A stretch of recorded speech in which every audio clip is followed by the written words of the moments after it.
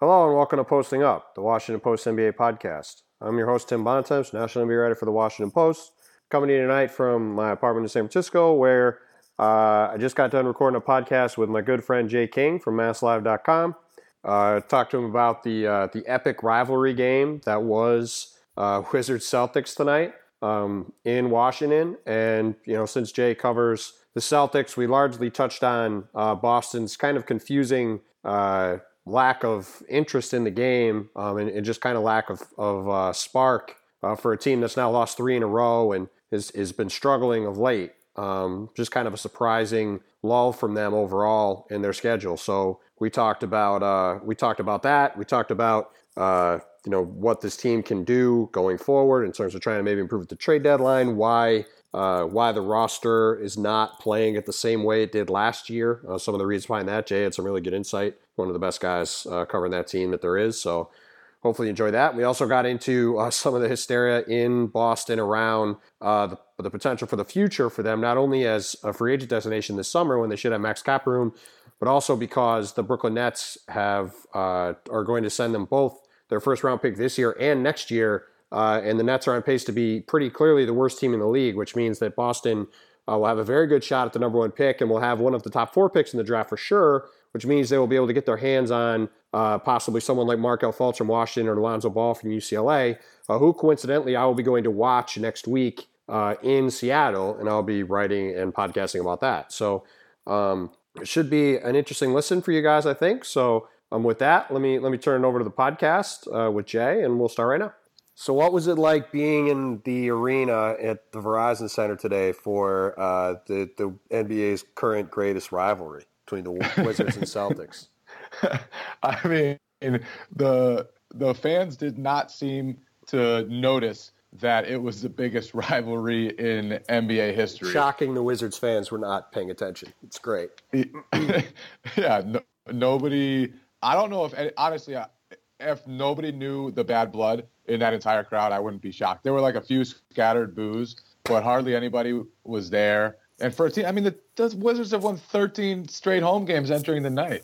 I don't want to spend the whole time just ripping the Washington fans, given I work for the Washington Post, but the atmosphere there is it is laughably bad how little people care about the team. It's worse than Atlanta. It really is. It's embarrassingly bad. They have, we're going to get to it later about how good they are and how good their backcourt is. I mean, they have some terrific players and a good team that, like you said, has the best. Has won 14 games in a row at home, and they just can't. They can't get anybody to pay attention. But let's focus on the team they drilled today. Your Boston Celtics, who had lost. I don't remember. I know they lost to the Knicks last Wednesday at home. Then they lost to the Blazers at home, 2 sub-500 bad teams. And while the Wizards were in Charlotte last night, the Celtics were in Washington, had 2 days off before this game, and then come out and basically, I don't know if they ever led. They definitely were down virtually the entire game, and just got run out of the gym basically. So, what is kind of your impressions of a Celtics team that, despite the fact that they are, they're in 3rd place in the East and they have a good record, but I think it's fair to say that they haven't been playing to that kind of level overall, at least for quite some time now. Yeah, over the last month, they've generally been pretty good, but they have the 2nd worst defense in the entire league over that span. And, their defense struggled at the beginning of the year, and you kept thinking they would snap out of it. And now here we are more than midway through the season, and their defense is still getting shredded pretty much night after night. Their rebounding is abominable. They're not forcing turnovers like they did last season. Last season, their defense was like a tornado. They were all over the place. They forced teams out of what they did best. They were one of the top 5 defenses, and they returned most of the same players. And all of a sudden, they can't stop anyone. So that's a real issue. Isaiah Thomas has become an offensive superstar. The offense is going to score points. A lot of the guys who weren't shooters in the past now have become knockdown shooters, whether it's Avery Bradley, Jay Crowder, definitely not Marcus Smart, but a lot of guys have taken it taken steps on the offensive end. It's just the defense that's going to keep holding them back unless they can figure out a way to fix it. Well, let's start with the defense. A lot of people have been noting the lack of turnovers. I want to say last year they were third in turnovers created and third in points off turnovers, and this year they're somewhere in the middle of the pack. What do you think? Because, I mean, let's be honest, most of the roster is the same. So what do you think has been the biggest reason why this team has struggled to generate turnovers in the same manner that they did last year when they had so much success doing it? Well, I think part of it is they're smaller now. And, you go from Evan Turner as your backup wing, backup point guard, whatever he was. He was 6'7". He was a big guy. He was a good rebounder. He was long. He was active defensively. He could guard multiple positions. Now you give some of those minutes to Terry Rozier, who's a 6'2" guard and an inexperienced one at that, who isn't really caught up to speed defensively. And then you go from Jared Sullinger, who, for all his flaws, was a great defensive rebounder and a good positional defender. So you take those guys away. Those are two of your best rebounders. You're playing young guys like Rozier and Brown, and then a defensive minus in Gerald Green, who's also off the bench. So a lot of the times the bench units have 3 minuses defensively. So for all the guys, and then I do think, Jay Crowder, whether it's because of the ankle or whatever, has not been the same. Amir Johnson hasn't moved as well. He hasn't been as forceful. He hasn't been rebounding the ball as well. And so they have huge rebounding issues. And when you're not forcing the turnovers like you did in the past, and you're not in the right spot defensively, and some of it's just effort sometimes. I do think they believe, we can score now. We don't have to be such a gritty team all the time, but they can't. It's like if they do that, they set their ceiling at good. And if they want to be any better than good, then they've got to fix the defensive issues. You know what the Atlanta Hawks rebounding rate was last year? It was 29th or 30th in the league, right? 47.5%, which was 28th in the NBA. You want to know what the Boston Celtics rebounding rate is right now? Is it 47.5? 47.5% and 28th in the NBA. There you go. And they're 30th in defensive rebounding. What is the constant there? Is that Al Horford, for all of his talent, has been on teams that have not rebounded the ball throughout his entire career. Yeah, that's the one thing he doesn't do well is rebound. Yep. And that's been a clear problem for them. And I think you hit on the biggest thing with these guys, which is that last year you had Jay Crowder healthy, which was big. And well, like you said, whether it's the injury or whatever, he hasn't looked the same defensively for sure. And they have had Avery Bradley out for a while, which is hurt. But I think the biggest thing is that they have kind of lost the identity that they had last year, where they were a team that was a defense-first team that would fly around and make plays at that end. That would lead to offense. They weren't exactly the same, but it's not dissimilar from what the Thunder have been this year with Westbrook. Not that their defense is that great, but that they just, because they can't score any other way, like the Thunder have to score by getting the ball out in transition, flying down the court and scoring. So the Celtics did a lot of that last year and just kind of, ran teams out of the gym. Whereas this year, I think to your point, they are much better offensively from just kind of a half-court set standpoint. And I think they have kind of gotten away from some of the stuff that made them into a pretty good team overall last year. The fact that they did kind of play with a certain kind of mentality that allowed them to go out and really kind of hustle teams off the court at times. Yeah, I'm sure that's part of it. Like last year, it was almost do or die. Like if they forced turnovers, they were going to get offense out of them. They were going to hit shots. They were going to score out of them. And if they were in the half court, I think they were 26th or worse. It was low 20s in half court offense last year.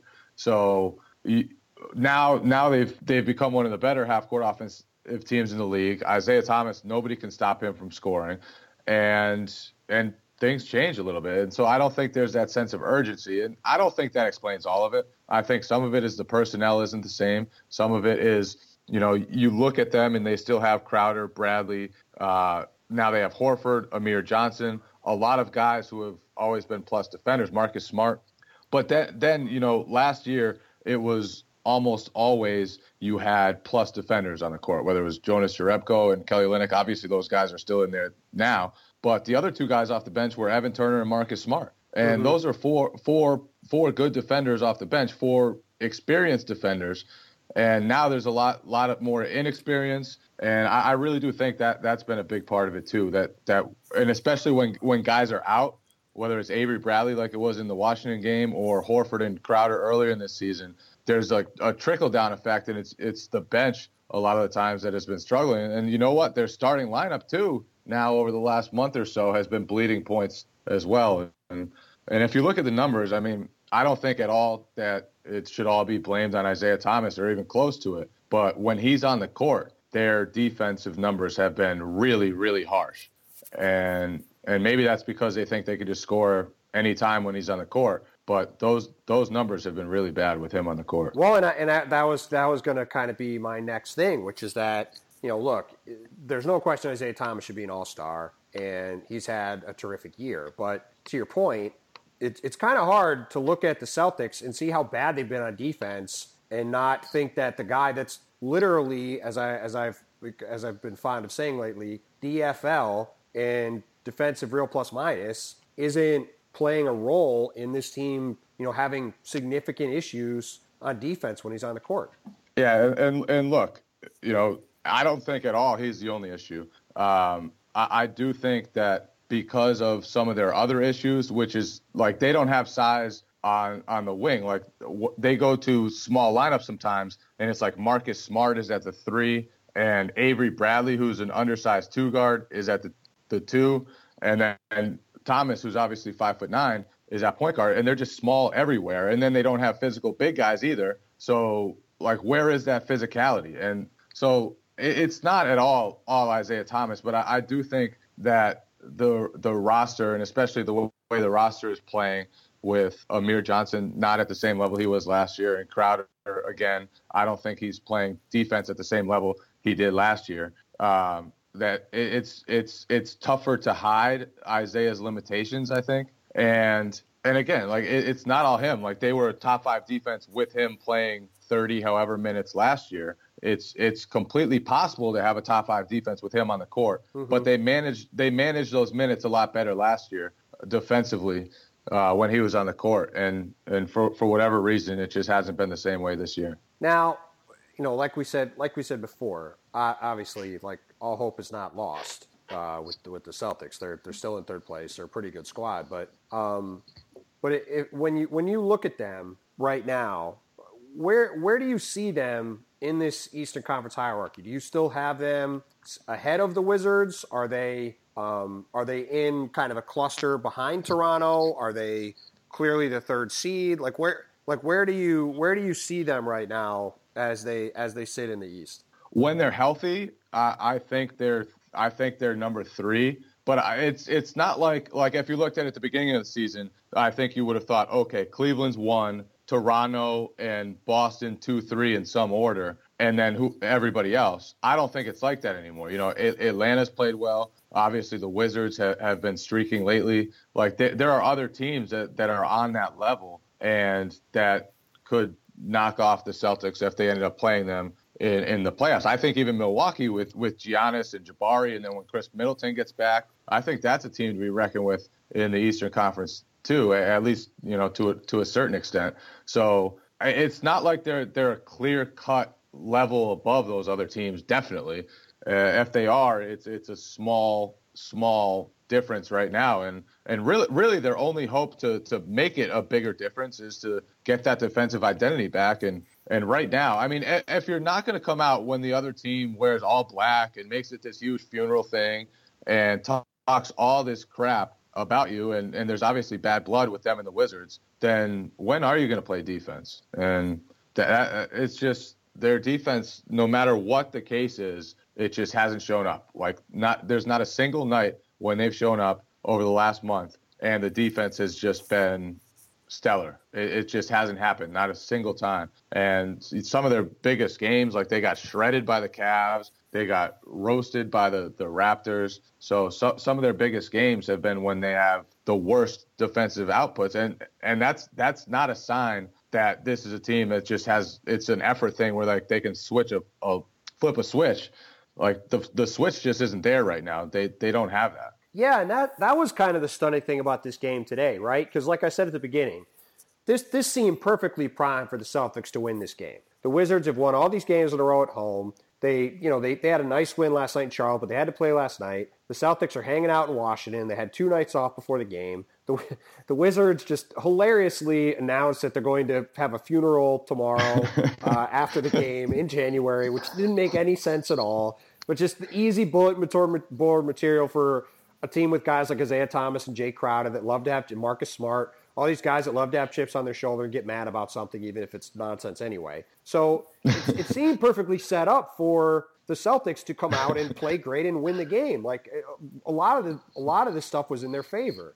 And then they come out, and to your point about their defense, the Wizards shot 65% in the first half, and John Wall is just shredding them, and Bradley Beal made, I think, his first 5 or 6 shots, and like they're just getting whatever they want. And the Celtics scored enough to hang around, but they just never really got in the game. And it was kind of surprising to see from a team that, given everything that went on, you really would have expected would have come out with some juice tonight and played a lot differently than they did. Yeah, the switch just isn't there. Like the defense, no matter what, it hasn't been there. Yeah, I mean, you could tell Brad Stevens, like he took Amir Johnson out after 4 minutes. He was playing James Young, who hadn't played since December 2nd. That was bizarre. I texted you during the game and said, what the heck? Was the last time he played, December 2nd? Yeah, I mean, he had an ankle injury for a few of those weeks, but he hadn't played in far more than a month. So just a weird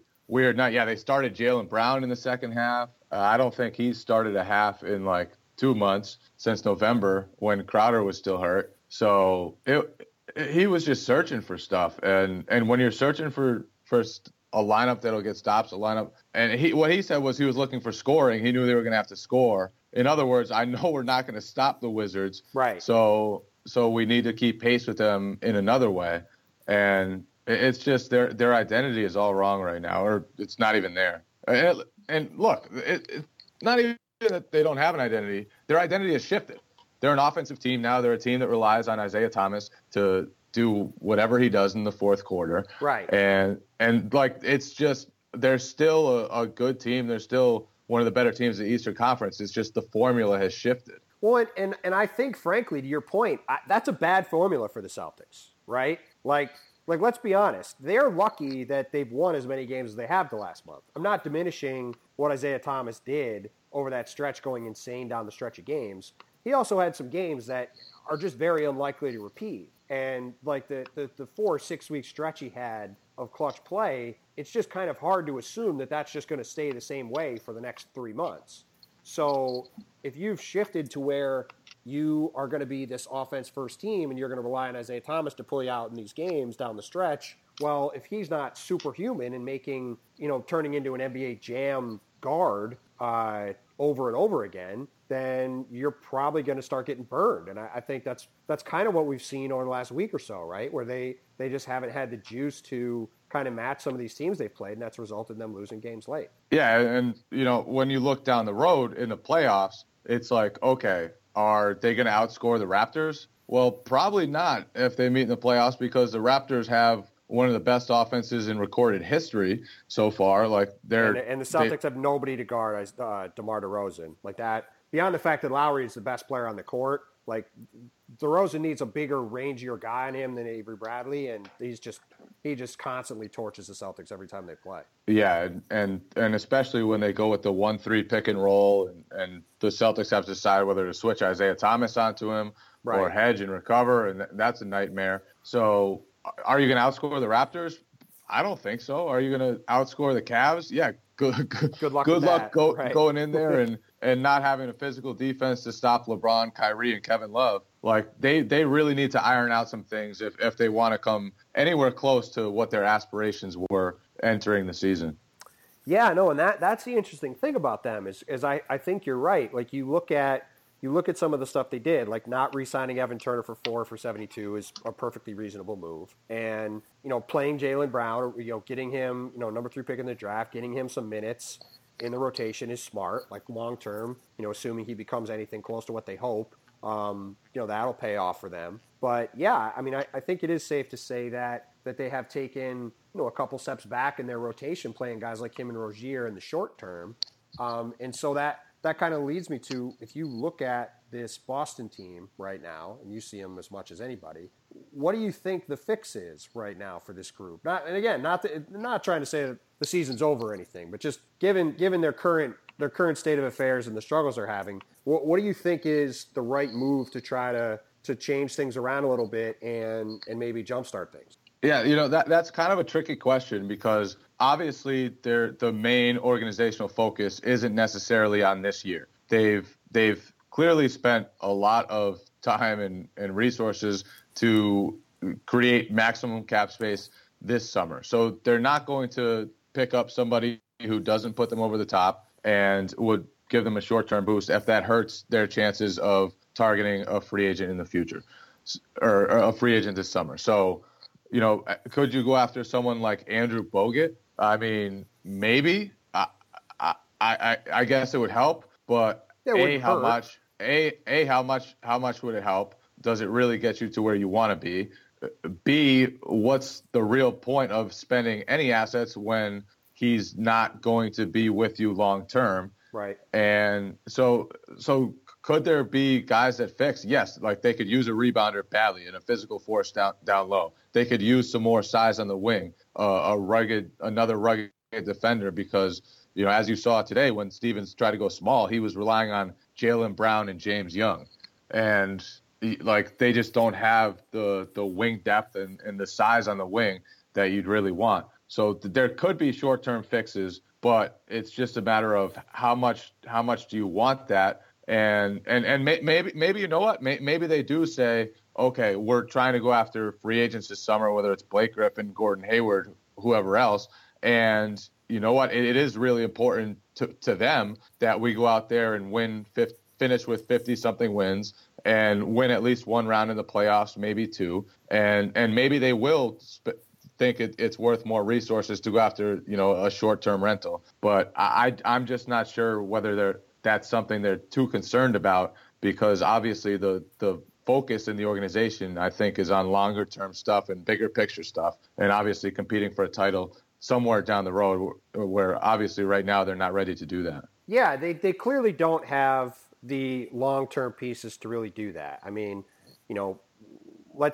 look, Isaiah Thomas is going to be a free agent after next season. Are you going to pay $250 million over 5 years to keep Isaiah Thomas? I mean, yeah, maybe. That's probably not going to look like a great contract. It's not going to be 250, is it? I haven't. I mean, he's going to have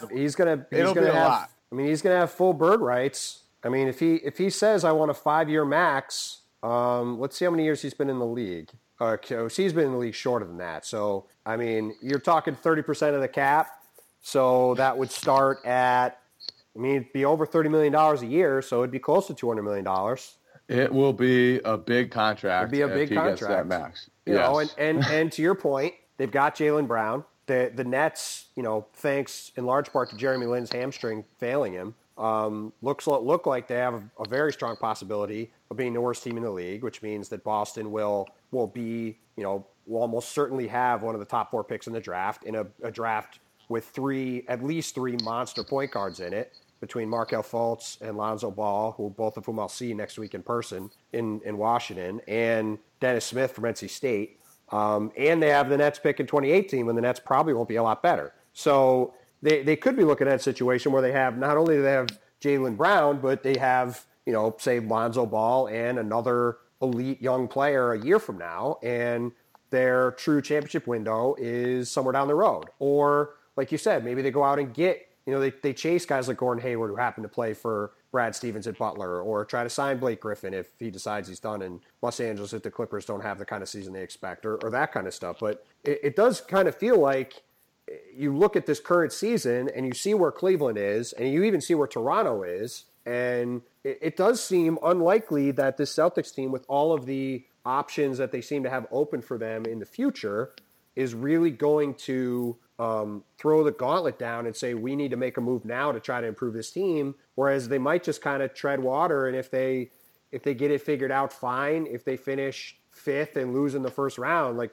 maybe that's not the worst case scenario, as opposed to giving up a real asset to try to make a move, like you said, for somebody that helps them maybe in the short term, but isn't necessarily a piece that makes sense for them over a longer term than that.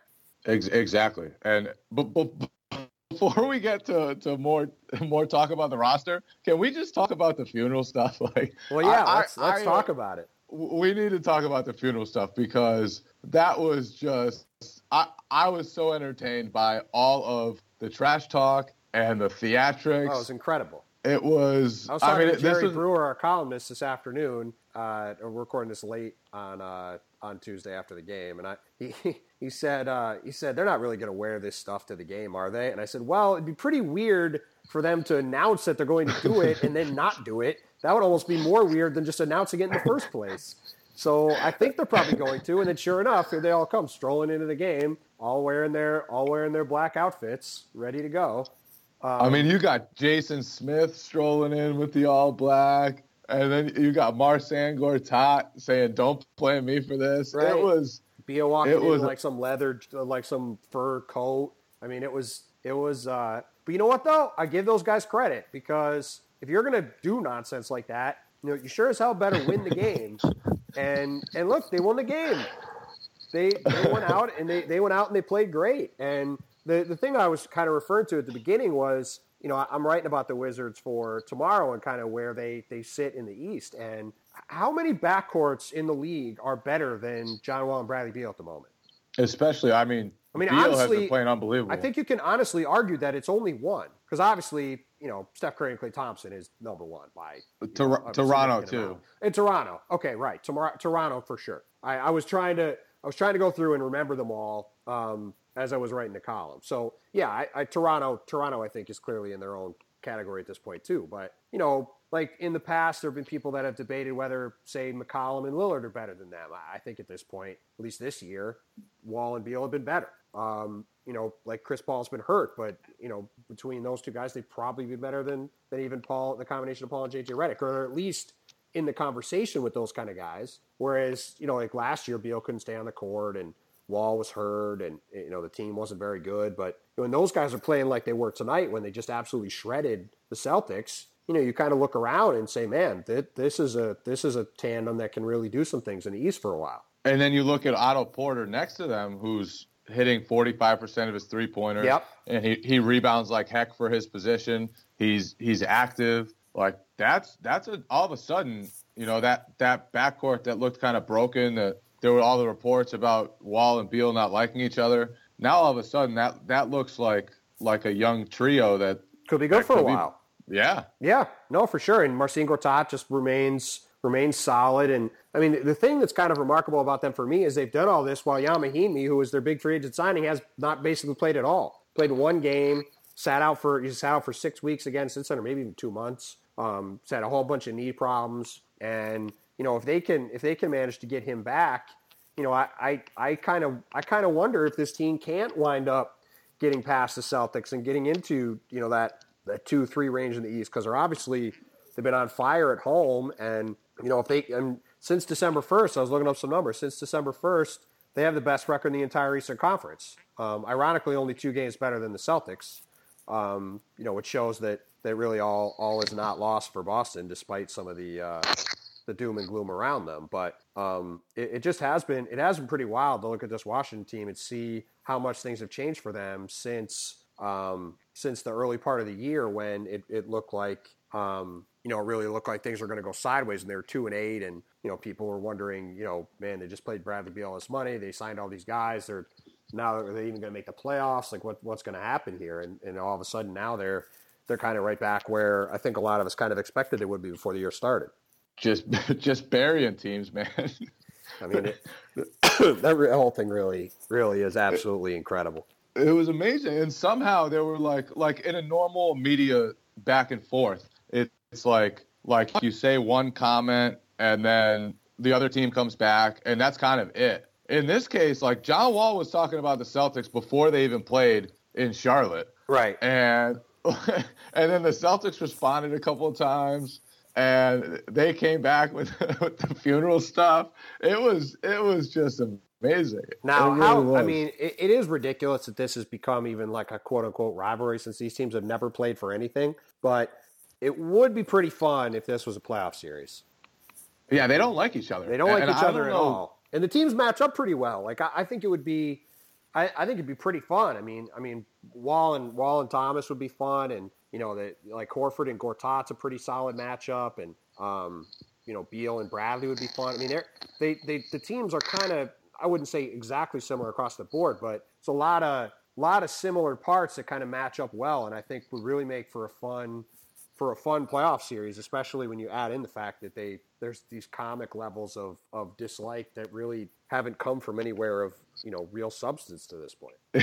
Yeah, I'd be really down for that playoff series, and like you said, like over this was the first game without any real beef between the two teams, and all we got instead was just Marcus Smart snapping at his own coaching staff. But later apologizing on Twitter. This is the first time over the last 2 years that nothing popped off between the two teams. And people forget because Washington was so irrelevant last year because they were bad. Like this goes back to the beginning of last season, right? Yeah. Jay Crowder he claimed that Randy Whitman called him soft during a game, and then got a technical for screaming at Whitman.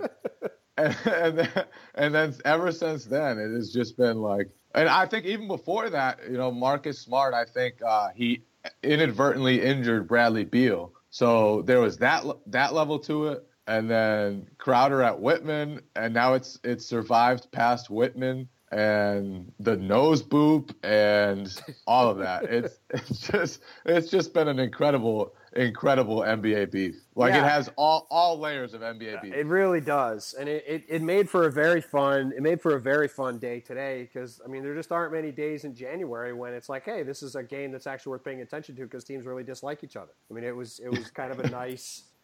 All the absurdity aside, it was fun, and again, it kind of goes back to why I was kind of stunned to see that the Celtics just didn't really have the kind of response I expected. I really thought I thought it might be a chance for them to kind of snap out of their funk, and instead it just kind of reinforced some of the stuff that's been going on. So from your standpoint, we talked about a decent amount, but we got about a month to the trade deadline. Do you really expect Boston to do anything?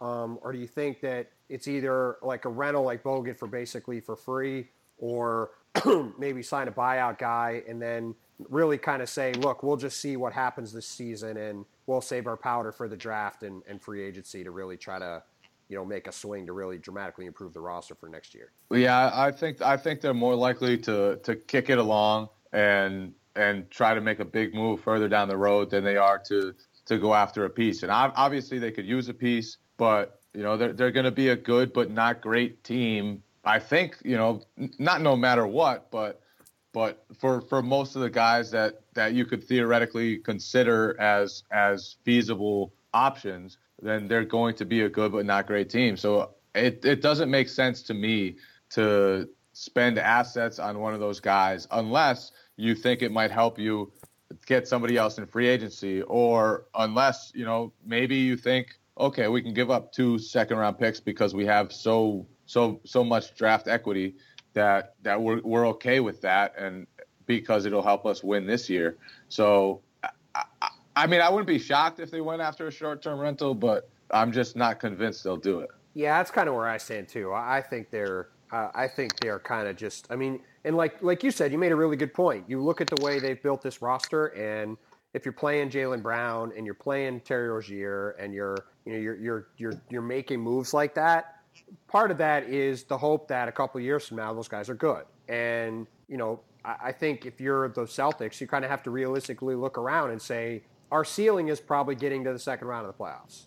And if everything breaks right, Toronto gets upset or something, maybe we can make the conference finals. But chances are we're the third or fourth or fifth best team, and whether if we can win a series, great. But if not, we have all these young guys, we have all these assets going forward. We can go into the free agency and say, look, you can come here and play with, what's already a good team with another top pick and another one to come after that, and kind of say, and make that your sales pitch and kind of say, look, we could have gone out and got some guy to win an extra round of the playoffs this year, but we'd rather have waited and come to you in free agency and said, hey, look, Gordon Hayward, or hey, look, Blake Griffin, come be the superstar here and lift the franchise to the next level.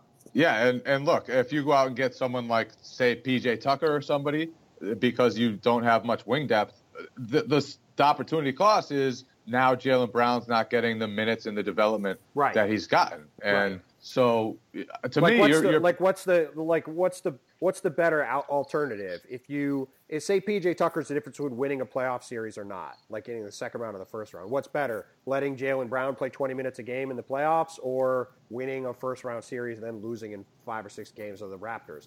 To me, I would say it's better to have, to your point, have those young guys in the rotation, and if you get a playoff series victory or or maybe you get 2 and get to the conference finals, then great. But the long-term payoff of getting a guy like Jaylen Brown real playoff minutes, I think down the road is probably going to be worth way more than, like you said, the opportunity cost of getting a win-now vet that can maybe slightly increase your chances of doing something this year, but isn't really going to do something for you anywhere down the road. Yeah, exactly. And I mean, we'll see what happens, but they obviously have flaws in their roster. And a lot of it has to do with size, I think. Like, up and down the roster, they just don't have much size. Not a lot of guys that play with force. And it's not just like they don't have size at the 1, they don't have size at the 2, they don't have size. Literally every position, they just don't have size. Yeah, and they just don't have any guys that play with force, really. I mean, Jay Crowder does, but you look, and whether it's Bradley or Thomas or Horford, like, these are really good players, but they're just not. They're not impactful players athletically like that, like Marcus Smart is and Jay Crowder is, but they just don't have a lot of those guys. And even those guys, like you said, if they're playing Jay Crowder at power forward and Marcus Smart at small forward, even those guys then are kind of, they're either at a size disadvantage or kind of going, size for size with a lot of the guys in their position, as opposed to really being able to impose their will on anybody. Yeah, and what has been a big difference for them is when they play Marcus Smart at the 1, and all of a sudden, like, they do have the size advantage, and Smart can be a bully ball point guard, and he can post up because he has the smallest guard on the other team on him. And normally he's playing against threes, and that takes away part of his game. That takes away part of his strength.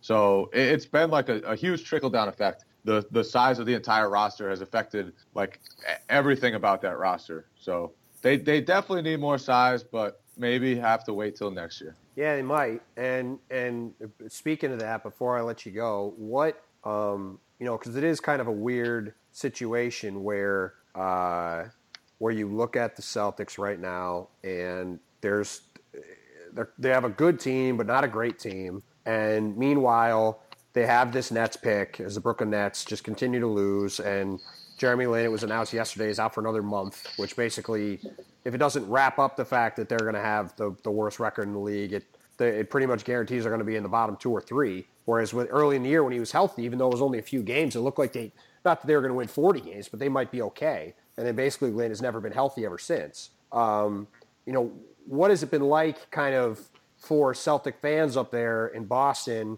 What is the excitement level right now for, guy, like I said, I'm going to Seattle next week to watch Washington play UCLA and see Markelle Fultz and Lonzo Ball. Like, how much daily talk is there about these guys like them, or Josh Jackson, or Dennis Smith, or De'Aaron Fox, or Malik Monk, these guys at the top of what seems like a really loaded draft class this year that the Celtics look like they're primed to get their hands on? Yeah, I mean, everyone's really excited. Not that it's a real concern for the Celtics, especially right now where they don't know where they're going to be picking. But, I mean, it's not ideal, I don't think, that a lot of the top prospects for them are point guards. And from everything I've heard about Markelle Fultz and seen about him, he could play alongside somebody like Isaiah Thomas. He has the size, he has the off-ball skills to make that work. But you look at some of the other guys, Lonzo Ball, he's clearly a pure point guard, I think. And De'Aaron Fox, same thing. He can't shoot yet. He's lightning quick. He's a point guard. Dennis Smith, probably same thing. He needs the ball in his hands. So how much does need factor into that pick? Obviously, at or does Isaiah Thomas become a trade chip. Yeah, I mean, who knows? I think he's played himself into their plans. I think he's changed. I'm not saying changed. I'm not saying that he hasn't, but I just like, I mean, Yeah, if you talk to people around the league, I don't know what you've heard about. I don't know how much you've dug into guys like Fultz and Ball. I'll just tell you that people look at those two guys in particular as generational potential players. So yeah, no, studs. Yeah. And this is like, it's easy. Like I was talking to somebody today who said, I'm not one to usually do this draft class thing is great, but this draft class is great. And you look at the top of that draft, and it seems like they are going to be able to get their hands on a potential monster guy at that position, which is a pretty rare opportunity for a team like we've been talking about that's got a chance to win 45, 50 games again this year. Yeah, but I do think if you get number one, you take Fultz, and maybe that forces you to go ahead and explore the trade market for Marcus Smart or Avery Bradley, because I do think Fultz is a guy who can play either backcourt position, and he has the size, he has the length, but it'll be crowded in the Celtics backcourt if they do take another guard, obviously, and they've wanted for years. All they've wanted is talent. They haven't cared what position it is. They just want more talent. And whoever they pick in this draft is going to be a talented guy. From what you hear, there's like 6 or 7 potential All-Stars. Those guys, as you said, Fultz and Ball are the two, and I think Fultz more than Ball, who have separated themselves in the eyes of just about everybody. Yeah, I mean, it's those two guys. Like, I know some people who have Ball number one. I mean, they are